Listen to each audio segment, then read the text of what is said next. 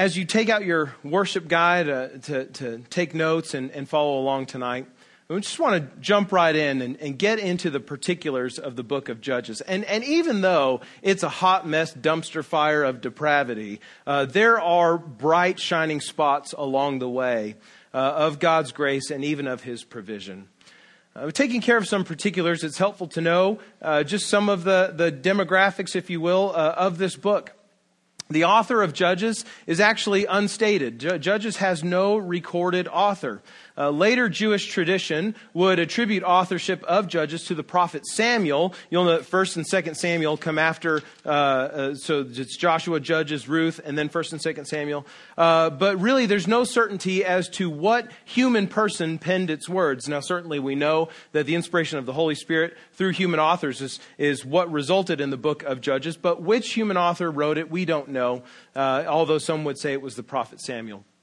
Thinking about the date of the events of Judges and the date of its writing, the events of Judges take place from sometime around 1400 BC, after Israel has been brought out of slavery in Egypt, and after the 40-year wandering period, and after the short period of conquest of the land of Canaan that Joshua leads, and then continuing for about 400 years up until sometime around 1000 BC, before Saul and then later David would be crowned king of Israel. That's the date of the events of Judges, about 400 years between the end of the wilderness wandering and the beginning of the age of the kings. The date of its composition, the date that Judges was actually written, could be no sooner than its final recorded event in the mid-11th century BC. There are some things, clues in the context of Judges that may say that its final form was finished maybe during the Davidic reign, but we're not for certain. So the soonest it could have been composed was around the time of David's rise to the throne. If I were to summarize Judges in just a few sentences, it would be this. That Judges is the history of the people of Israel over the 400 years between the entrance to the promised land, where we saw a few months ago when we looked at Joshua, and the reign of King Saul. It's a period wherein Israel is not ruled by any one person, but by several individual judges. These are not kings, they're not queens. They are judges, people who sort of sit in authority and judge cases of individuals in Israel. Judges who come from different tribes, different Israelite tribes, and some of whose time of judgment overlaps with others. The history of Israel in Judges is a 400-year cycle of sin, repentance, and deliverance. Sin, repentance, deliverance. Sin, repentance, deliverance. Over and over and over again. And the final verse of Judges, Judges 21-25, is a perfect summary of the entire narrative of this book. Judges 21-25 says, "In those days there was no king in Israel. Everyone did what was right in his own eyes." You can imagine the mess that would come as a result of that. There are four major themes, and the major themes of Judges actually lay out for us the cycle that we see repeated in Judges. These are the major themes. Israel responds to God's blessing with sin. God blesses them, and they say, "Thank you very much, we'll go our own way." Then God judges the sin of Israel with war from their enemies, or conflict from their enemies. Third, the people repent and cry out for help. They turn from their sin, they see the results of their sinning, and they ask God for help. And then fourth and finally, God gives temporary deliverance through imperfect judges. God gives temporary deliverance through imperfect judges. And then that cycle repeats about 12 times or so through the course of Judges. As we think about this book in the scope of redemption history, creation, fall, redemption, consummation, creation speaking to God's work in the beginning of Genesis, creating the world and all that is in it for human flourishing, the fall in Genesis 3 where Adam and Eve sin and break their relationship with God, redemption, which is the plan that God is speaking about all throughout the Old Testament, which finds its climax and its fulfillment in the person of Jesus, the Son of God. And consummation being that day at the end of time when God will make all things right, when those who are by faith united to Christ will be raised for eternal life with Christ in the new heavens and the new earth. And those who are separated from God in their continued sin will be forever separated from God in hell. Judges, in the scope of redemption history, falls kind of in this area of fall and that arrow, that transition time between fall and redemption. Human sin is on full display in Judges, and the need for redemption, the desire for redemption, already begins to build in this book. So take whatever writing utensil you're using and circle that word fall and that arrow just to the right of it to help you to kind of fit this into God's redemptive work throughout the course of the Bible. Now, as you're reading Judges on your own, which can be very entertaining, but also sometimes confusing, here are some things to remember. The genre, the type of literature that Judges is historical narrative. All right, somebody is telling a story, a history of the people of Israel in story form. Like other books of historical narrative, like Genesis, Exodus, Numbers, even Deuteronomy, Joshua especially, there is little in the way of instructive material. God is not giving a lot of commands in the course of Judges. But much in regard to God's character is revealed in his dealing with Israel. And much is revealed about the nature of people in this book, just as we look at their lives and their actions and the way those things are characterized. So it's extremely helpful when studying Judges to ask yourself questions like these. What is this text telling me about God and his character? What is this text telling me about who God is? What does this text reveal about what I must believe about God? What do I need to understand about what do I need to believe about him? Not just like who he is and what he's like, but what must I believe? What is true about God? And then third, what does this text reveal to me about how God deals with people or with his people? Those are good questions to ask as we work through the book of Judges. Let us begin then this study of Judges, which I have titled The Long Spiral Down, which is exactly what it is. Judges is broken up into 3 parts, and so in outline we have something that looks like this. In Judges 1 through the first few verses of Judges 3 is sort of the prologue. It's the introduction to the book, where we see the beginnings of the disobedience of the people of Israel in the Promised Land. Then from chapter 3, verse 7 through chapter 16, verse 31, we have the period of the Judges, of which there are 12, and this cycle of sin, judgment, repentance, deliverance being replayed over and over and over again in the life of Israel. And then in the final 4 or 5 chapters, chapters 17 through 21, we have the epilogue. It's sort of the ending of the book of Judges, which reveals to us, and we'll see this in a moment, the depths of Israel's depravity. Judges ends on a horrible, horrible note, a horrible tone. Well, let's begin, and our time of study tonight will be structured around those major themes, that cycle of sin, judgment, repentance, and deliverance. So let us look first at the first part of that cycle in the book of Judges, that Israel responds to God's blessing with sin. Though God had commanded Israel to go into the land of Canaan, which was the land that he promised to give them, and to drive out all of the inhabitants of the land of Canaan in the days of Joshua, the various tribes of Israel failed to do so. And so very quickly, even just the first chapter of Judges, we read these things. Judges 1:18, Judah, the tribe of Judah, took possession of the hill country, but he could not drive out the inhabitants of the plain. Chapter 1, verse 27, Manasseh did not drive out the inhabitants of Beth-Shean. Chapter 1, verse 29, Ephraim did not drive out the Canaanites who lived in Gezer. Chapter 1, verse 30, Zebulun did not drive out the inhabitants of Kitron or the inhabitants of Nahalal. Say that 5 times fast. Chapter 1, verse 31, Asher did not drive out the inhabitants of Akko or the inhabitants of Sidon or of Ahlab or of Achzib or of Helba or of Aphik or of Rehob. Chapter 1, verse 33, Naphtali did not drive out the inhabitants of Beth Shemesh or the inhabitants of Beth Anath. Chapter 1, verse 34. The Amorites pressed the people of Dan back into the hill country, for they did not allow them to come to the plain. The Amorites persisted in dwelling in Mount Heres. The people of Israel, immediately upon being ushered into the promised land by God, failed to do what God had told them to do, to drive out all of the Canaanites, all of those who lived in the land before them. And we see time after time after time, tribe after tribe after tribe, disobeying what God has said and failing to do what God has commanded. And in chapter 2, verses 1 through 3, we see God responding to the sin of the people with a stern word. He says, we read this. Now the angel of the Lord went up from Gilgal to Bochum, and he said, I brought you up from Egypt and brought you into the land that I swore to give to your fathers. I said, I will never break my covenant with you, and you shall make no covenant with the inhabitants of this land. You shall break down their altars, but you have not obeyed my voice. What is this you have done? So now I say, I will not drive them out from before you, but they shall become thorns in your sides, and their gods shall be a snare to you.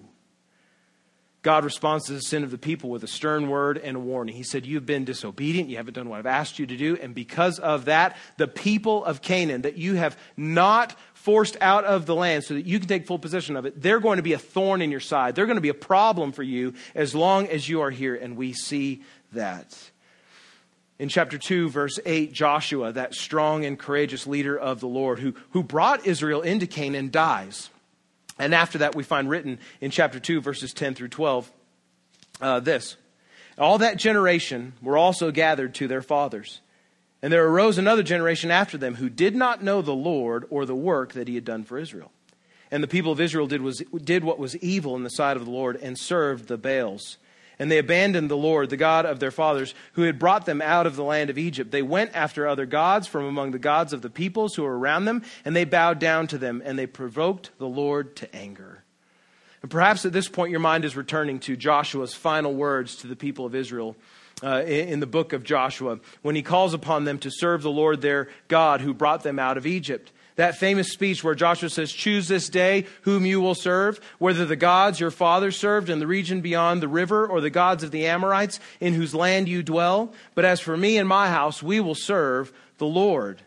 And perhaps you're remembering the warning even that Joshua gave to the people if they should desert the Lord for other gods, saying in Joshua 24:20, if you forsake the Lord and serve foreign gods, then he will turn and do you harm and consume you after having done you good. And so we find here in Judges chapter 2, the first of a series of failings among the people to follow the Lord. In chapter 3, verse 7, chapter 3, verse 12, chapter 4, verse 1, chapter 6, verse 1, chapter 10, verse 6, chapter 13, verse 1, we find a phrase like this repeated in those several places throughout Judges. The people of Israel did what was evil in the sight of the Lord. They chased after the gods of the people that lived in the land before them. They worshiped idols. And what we find in Israel's response to God's blessing and his deliverance from slavery in Egypt and his blessing and deliverance from other oppressors is that the people of Israel cannot help but turn from the Lord again and again. It seems totally counterintuitive, but when you understand the nature of sin, that it is chronic and persistent, this is what we ought to expect to see in some ways. The people of Israel have no willpower to resist the opiate that is Canaanite gods.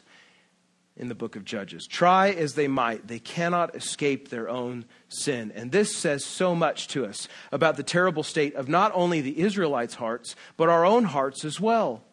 Consider for a moment those sins that you have in your life that you just simply cannot get rid of. Anger, lust, greed, fits of violence, unforgiveness, materialism, toxic relationships. These are the Baals that we forsake the one true God for day in and day out, even as believers.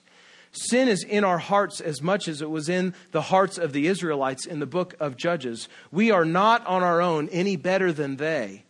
It's easy to look at Judges and to look at the people of Israel there and be like, man, y'all got a problem. You guys can't seem to get your stuff together anytime.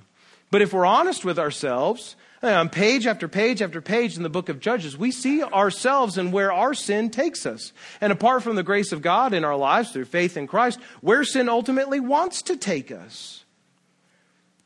When we look at this pattern of sin and disobedience against God by the people of Israel in Judges, we need to know this and come to grips with this, that sin is no laughing matter and sin is no little thing. It is nothing short of total treason and betrayal of God who has created us to love and to be loved by him. Sin is serious business, and we learn that in Judges. But secondly, so Israel first disobeys God. They respond to his blessing with sin. And then the second theme, the second recurring motif throughout the course of this book is that God judges the sin of Israel. He punishes their sin. In the time of the judges, God punished Israel for their repeated sin of apostasy, of turning away from God, with constant war and oppression from their surrounding enemies. Even as he said, I will make them a thorn in your side. Their gods will be a snare for you. The very people the Israelites failed to displace from the land will be the ones that are oppressing them, that are bringing war upon them, that are becoming, if you will, agents of God's punishment for their sin. And so in chapter 3, verses 7 through 8, we see God using the Arameans of Mesopotamia. We read this, and the people of Israel did what was evil in the sight of the Lord. They forgot the Lord their God. They served the Baals and the Asheroth. Therefore the anger of the Lord was kindled against Israel, and he sold them into the hand of Cushan-Rishathaim, king of Mesopotamia. And the people of Israel served Cushan-Rishathaim 8 years. In chapter 3, verses 12 through 14, we see God using the Moabites. The people of Israel again did what was evil in the sight of the Lord. And the Lord strengthened Eglon, the king of Moab, against Israel because they had done what was evil in the sight of the Lord. He gathered to himself the Ammonites and the Amalekites and went and defeated Israel. And they took possession of the city of palms. And the people of Israel served Eglon, king of Moab, 18 years. In chapter 4, verses 1 through 3, he uses the Canaanites themselves. There we read, the people of Israel again did what was evil in the sight of the Lord after Ehud died. And the Lord sold them into the hand of Jabin, king of Canaan, who reigned in Hazor. The commander of his army was Sisera, who lived in Harosheth Hagoyim.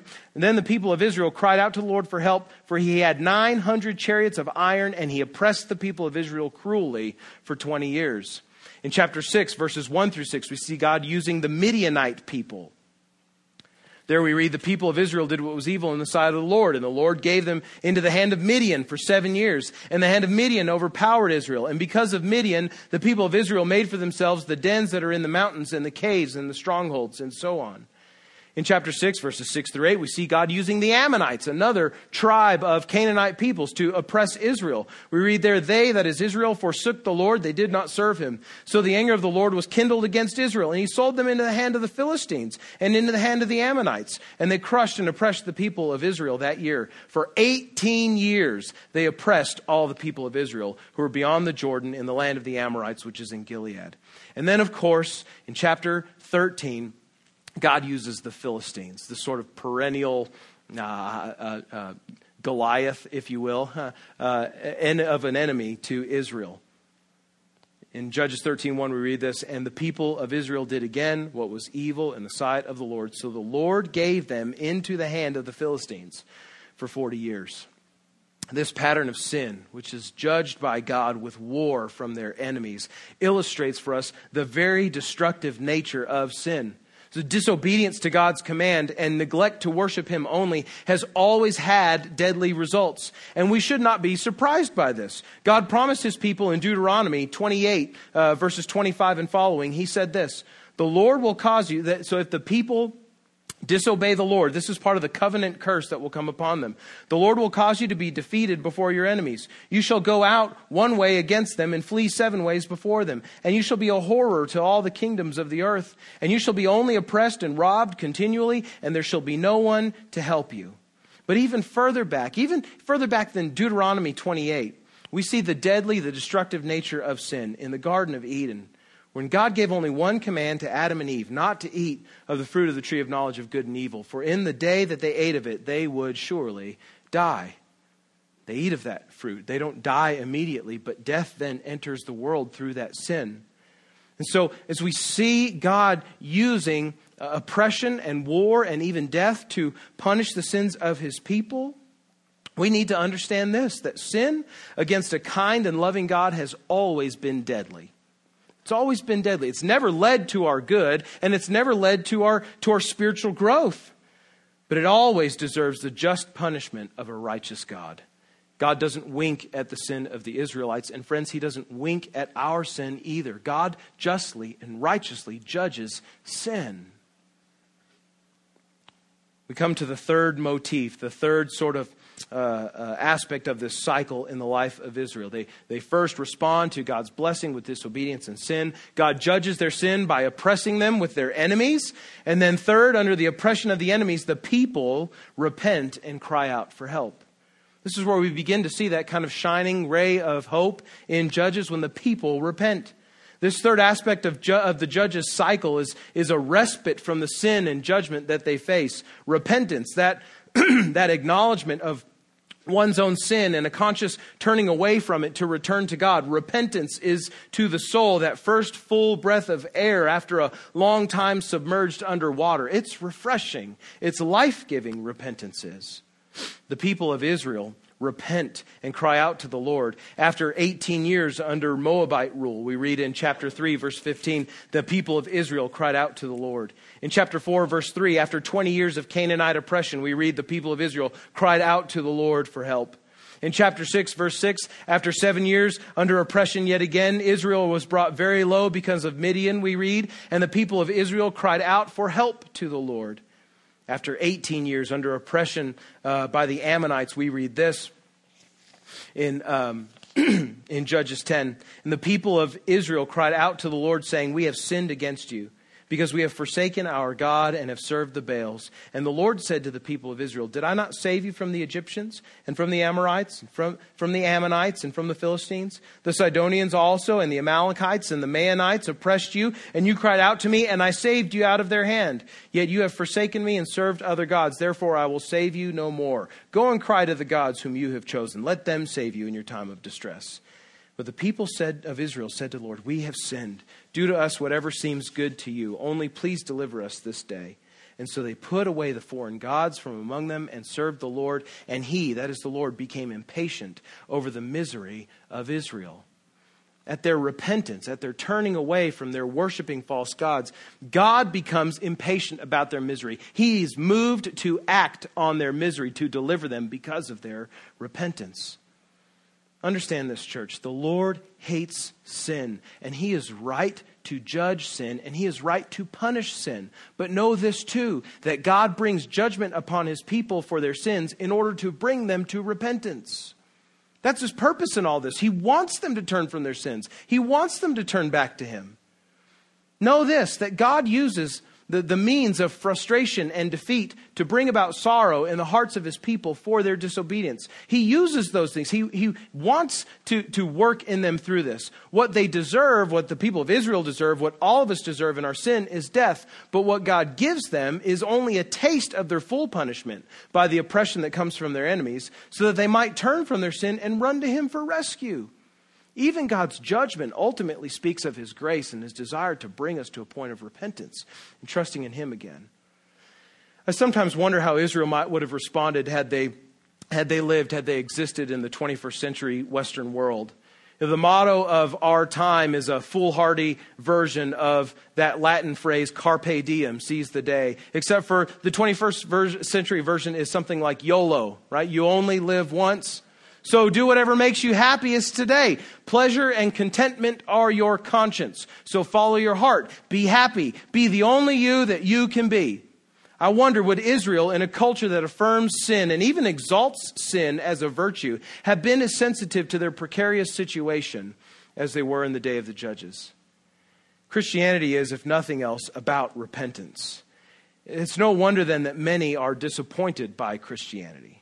While our current society highlights being happy as the greatest virtue, it also encourages those who feel guilty about their sins to do more good stuff to make up for it. Oh, you feel bad about the way you acted to that person, that thing. Just go do some volunteer hours at a soup kitchen. You'll feel better.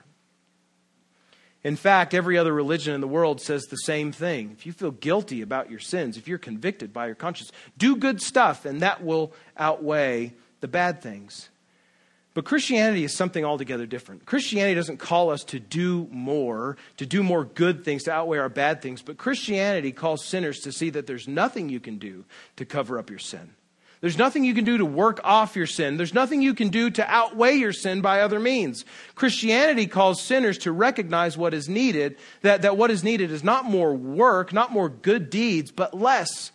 Less work in the form of ceasing to be good on our own. Less work in the form of admitting our moral failings to God. Less work in the form of turning toward his grace in humility.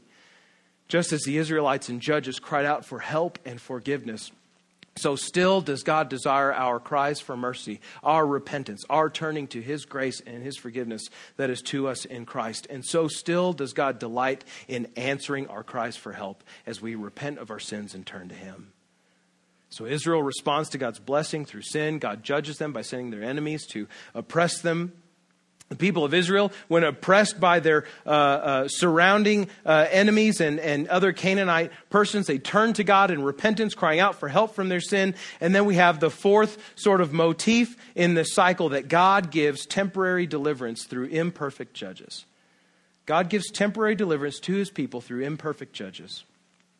First of all, it's helpful for us to see that God delivers. That God delivers his people when they cry out for help. Judges records for us the leadership of 12 separate individuals, 12 separate judges. Some of them who are more memorable than others, but all of whom are chosen and sent to deliver Israel from their enemies by God. Look at Judges chapter 3, verse 9. There we read, "But when the people of Israel cried out to the Lord raised up a deliverer for the people of Israel, who saved them, Othniel, the son of Kenaz, Caleb's younger brother." Chapter 3, same chapter, verse 15. "Then the people of Israel cried out to the Lord, and the Lord raised up for them a deliverer, Ehud, the son of Gera, the Benjaminite, a left-handed man. The people of Israel sent tribute by him to Eglon, the king of Moab." Chapter 6, verses 11 and 12. There we read this. "Now the angel of the Lord came and sat under the terebinth at Ophrah, which belonged to Joash the Abiezrite, while his son Gideon was beating out wheat in the winepress to hide it from the Midianites. And the angel of the Lord appeared to him and said to him, 'The Lord is with you, O mighty man of valor.'" In chapter 13, verses 2 and 3. We read this. "There was a certain man of Zorah, of the tribe of the Danites, whose name was Manoah, and his wife was barren and had no children." And in verses 24 and 25, continue on, we read there that the woman who was barren bore a son and called his name Samson. And the young man grew, and the Lord blessed him, and the Spirit of the Lord began to stir him in Mahanadan between Zorah and Eshtaol. Just as God sends Israel's enemies as agents of his judgment on Israel, so also does he raise up, so also does he send deliverers to the Israelites through the leadership of his appointed and ordained judges. God sends judgment. God also sends deliverers. God is the one who redeems his people from their tragedy. But God also delivers temporarily in the book of Judges. So long as the judges are judging, the Lord is then delivering Israel from their enemies. But that deliverance lasts only so long as the judge is living and leading. After their deaths, Israel very quickly again returns to their idolatrous ways until God brings punishment again, leading to their suffering and repentance and then the next judge. This temporary deliverance and punctuated periods of rest and peace in Israel do two things. They reveal two things to us. First, this continued cycle gives in the reader, in you and I, as we read through Judges, a sense of longing for lasting deliverance from sin and the judgment of God. It gives us a desire for this cycle to stop as we see it happen over and over again. But secondly, it highlights God's patience and his grace toward an unrepentant and disobedient people. At any point, God could have chosen to wipe Israel off the map and start over with someone else, but he doesn't. He's patient. He's faithful to the promises that he made to Abraham, Isaac, and Jacob, and he's gracious toward an unrepenting people and a disobedient people, using the judgment that he sends to bring them to repentance, that he might have his relationship with them restored and renewed. God delivers temporarily, but he also delivers temporarily through imperfect judges.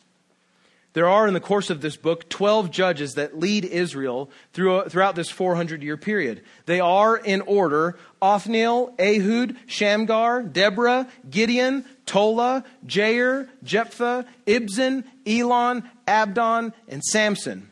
There will be a test later to see if you remembered all of this. I'm kidding. Very little is said about 7 of the 12 judges. They're called the minor judges, and many of them are referred to in just sort of passing comments. This person was raised up, and he judged for so many years, and then he died. And that's about all that we get for 7 of these judges. But for 5 of them, those who are deemed major judges, we learn much more.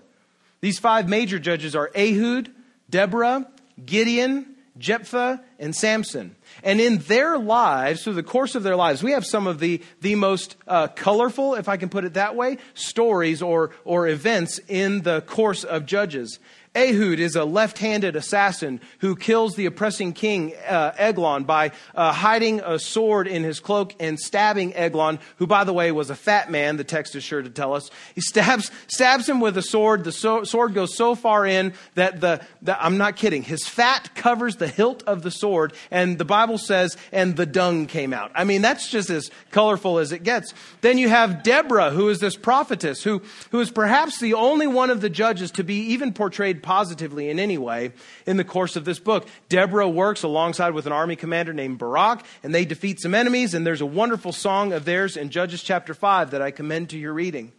Then we have Gideon, who, right, he defeated the Ammonites, I believe, with just 300 men in his army. He started out with tens of thousands, and the Lord whittles that down to 300 to defeat. But what we often don't see about Gideon is that he's a doubting, God-testing warrior who, even after all of his military success in the might of the Lord, makes an ephod, that is a priestly garment, that ultimately leads the people of Israel into idolatry. They begin worshiping this thing that he made.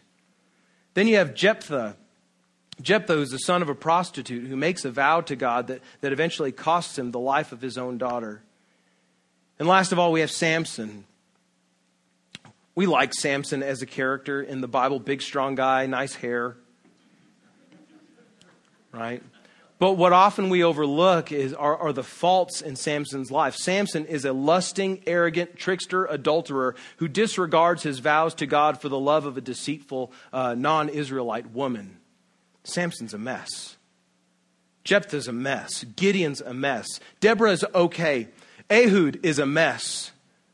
And yet God uses all of these imperfect judges to deliver his people. In fact, Hebrews chapter 11, verse 32, that chapter of the Hall of Fame of faith in Hebrews, says this: Gideon, Barak, who is the army commander under Deborah, Samson, and Jephthah, all commended as those who through faith conquer kingdoms and enforce justice. The point here is this: God delivers his people temporarily through imperfect judges.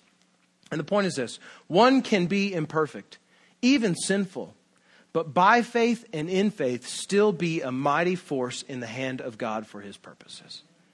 This is good news for we who struggle with sin. This is good news for we who struggle with our human frailties, that through our faith in a mighty God, he can take the mess of our lives and use it for his good purposes.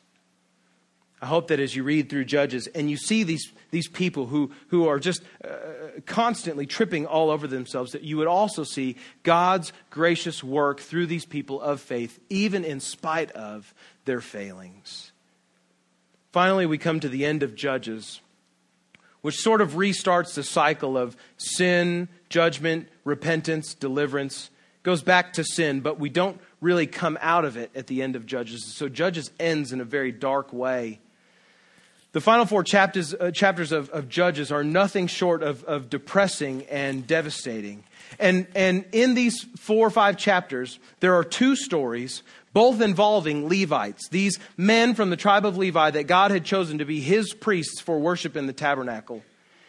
In chapters 17 and 18, we have recounted a story of a Levite who gives up his role in Israel to be a personal priest for an idolater named Micah. And when Micah's camp, when his household camp is destroyed by the tribe of Dan, the Danites take and steal Micah's idols for themselves and install the Levite that was previously serving Micah to now be their priest before these carved images that they have stolen. In chapters 19 through 21, the last few chapters of another Levite and another horrible story, even worse than the Levite who acts as a priest for these false gods. Here in chapters 19 through 21, we have another Levite who takes for himself a concubine.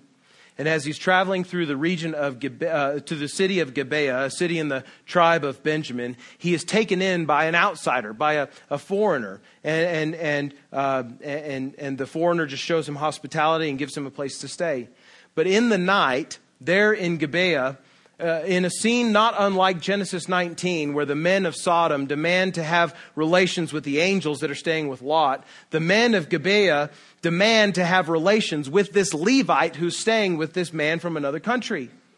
And in order to quell this violent mob, the Levite and the man who is hosting him send out the Levite's concubine, who is then violently ravaged all night long until she is dead. The Levite man the next day cuts up her body into 12 pieces and sends it to the heads of the 12 tribes of Israel, asking for justice for his concubine. And what results from this act in Gibeah and the sending of her body parts to the different tribes is civil war in Israel that ultimately leaves the tribe of Benjamin desolate, without any men to father that tribe moving forward. So then it's fitting that we come to Judges chapter 21, verse 25, the final verse of this book, which sets the tone, the very dark tone for the course of this book. We read there, "In those days, there was no king in Israel, and everyone did what was right in his own eyes." You can't make this stuff up.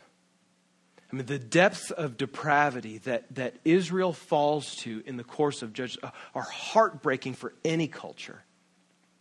But they also reveal to us the depths of depravity that our own sinful hearts can take us to. And so we ought to in some ways read in Judges a warning not to follow our sinful urges, a warning not to follow our sinful desires, but rather to constantly, daily, regularly lean upon, press into God's grace by repenting of our sins and trusting Him.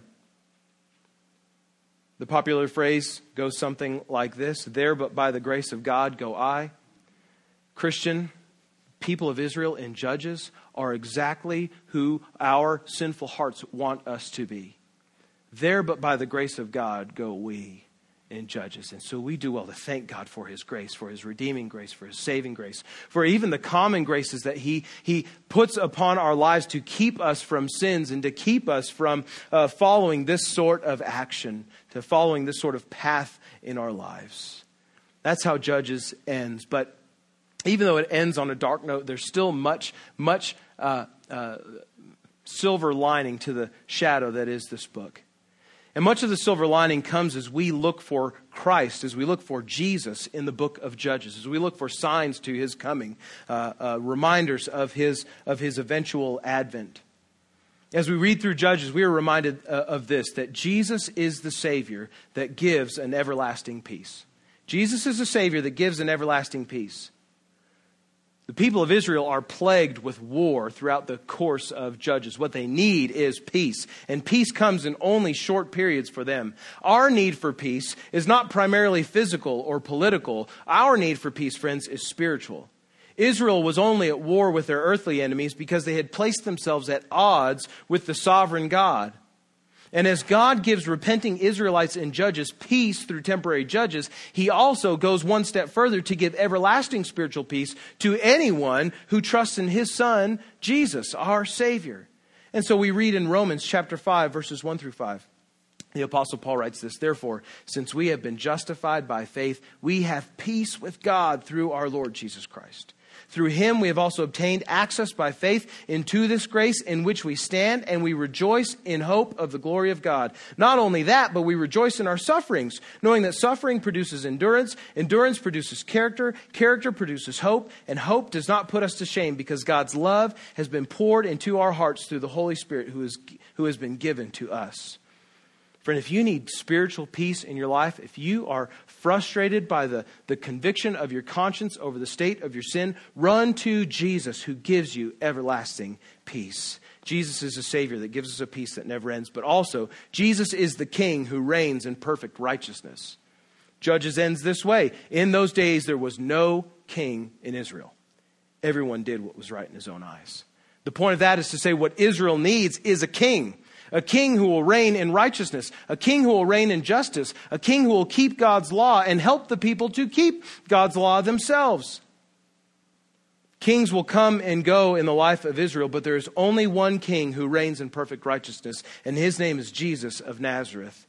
In Hebrews chapter 1, verses 1 through 4, the author of Hebrews begins his, Hebrews is sort of an extended sermon. He begins his sermon this way: "Long ago, at many times and in many ways, God spoke to our fathers by the prophets. But in these last days, He has spoken to us by His Son, whom he appointed the heir of all things, through whom he also created the world. He is the radiance of the glory of God and the exact imprint of his nature, and he upholds the universe by the word of his power.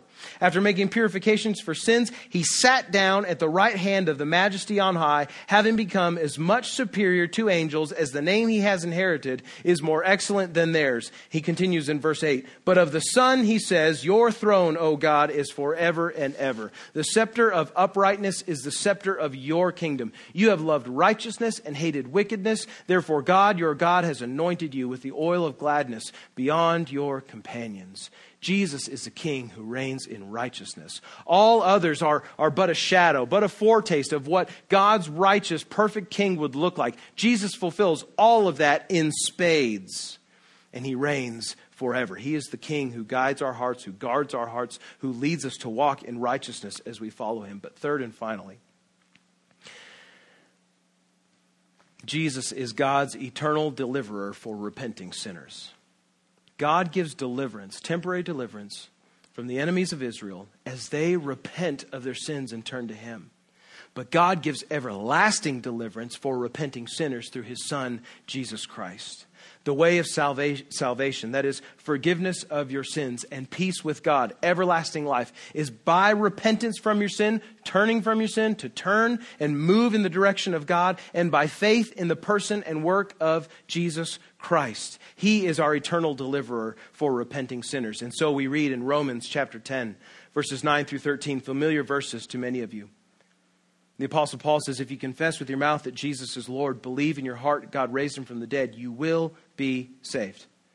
For with the heart one believes and is justified, and with the mouth one confesses and is saved. For the scripture says, everyone who believes in him will not be put to shame. For there is no distinction between Jew and Greek, for the same Lord is Lord of all, bestowing his riches on all who call upon him. For everyone who calls upon the name of the Lord will be saved. Jesus is God's eternal deliverer for repenting sinners. And being saved from your sin is as simple as turning from it, confessing Jesus as Lord, trusting in your heart God raised him from the dead, giving your life to him as Savior and Lord.